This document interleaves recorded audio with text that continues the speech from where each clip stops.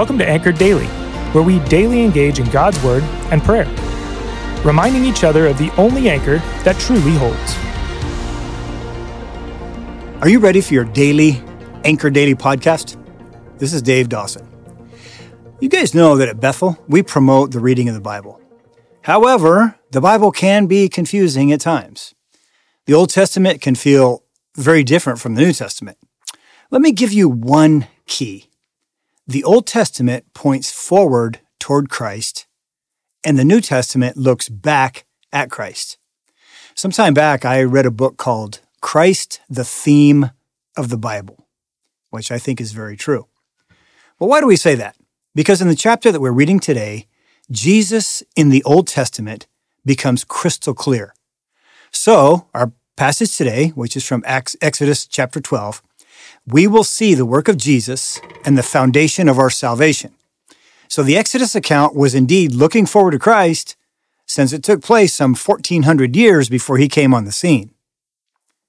So you may have been listening to the Anchor Daily this week, but if not, let's review the setting. So Israel has been enslaved by Pharaoh and the Egyptians for 430 years by the time we get to Exodus 12. Moses has been locked in a desperate struggle with Pharaoh. And the land has experienced, at this point, 9 plagues, with the final and most devastating plague looming. So if it is indeed darkest just before dawn, as they say, the deep darkness in Egypt will soon give way to the glorious light of freedom. However, the cost will be profound.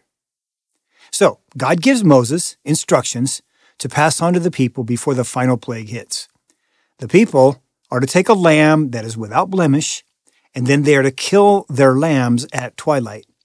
This sacrificial lamb is to be right at the heart of their salvation from the 10th plague. So, let's stop and bounce from the Old to the New Testament. As readers of the whole Bible, we are to see Christ in the whole Bible. The lamb that the Israelites were to sacrifice at twilight points forward to the one who will be the sacrificial lamb for all mankind, Jesus Christ. Listen to the words of John the Baptist. It says, the next day he saw Jesus coming toward him and said, "Behold, the Lamb of God who takes away the sin of the world." Okay, back to Exodus 12. God gave further instructions to the Israelites regarding the lamb. So verses 7 and 13 say this, "Then they shall take some of the blood and put it on the 2 doorposts and the lintel of the houses. The blood shall be a sign for you on the houses where you are. And when I see the blood, I will pass over you, and no plague will befall you to destroy you when I strike the land of Egypt."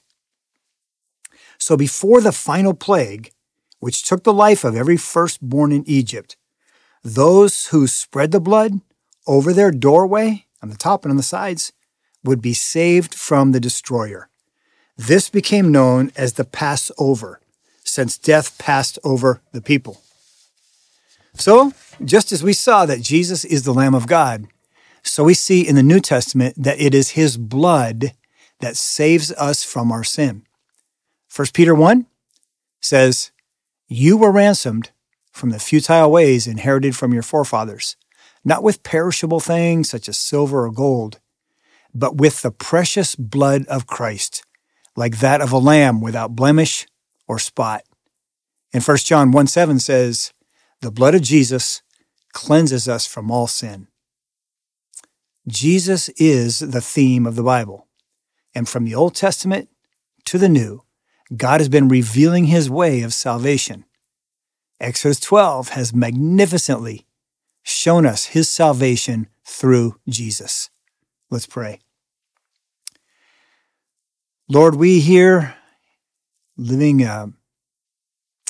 2,000 years beyond the time that the New Testament was written, we look back to Jesus who came. And in the Old Testament, Lord, we read that and we look forward to your coming. So, Lord, thank you for these awesome ways that you describe to us and show us in vivid detail your way of salvation. Lord Jesus, you're the sacrificial lamb. Lord Jesus, it is your blood that cleanses us from all sin. Thank you. In fact, it's in your name we pray today. Amen. Thanks for joining us today. Listen in tomorrow as we continue to encourage one another to be anchored, steadfast, and secure in Jesus. If you haven't already subscribed, please do so, because we'd love to continue to dive into God's Word with you. We'd also like the chance to connect further with you. If you go to bethel.ch, you'll see all sorts of ways to connect, serve, and worship with our church body. Finally, please consider sharing this podcast with your friends by word of mouth or on social media. Have a blessed rest of your day.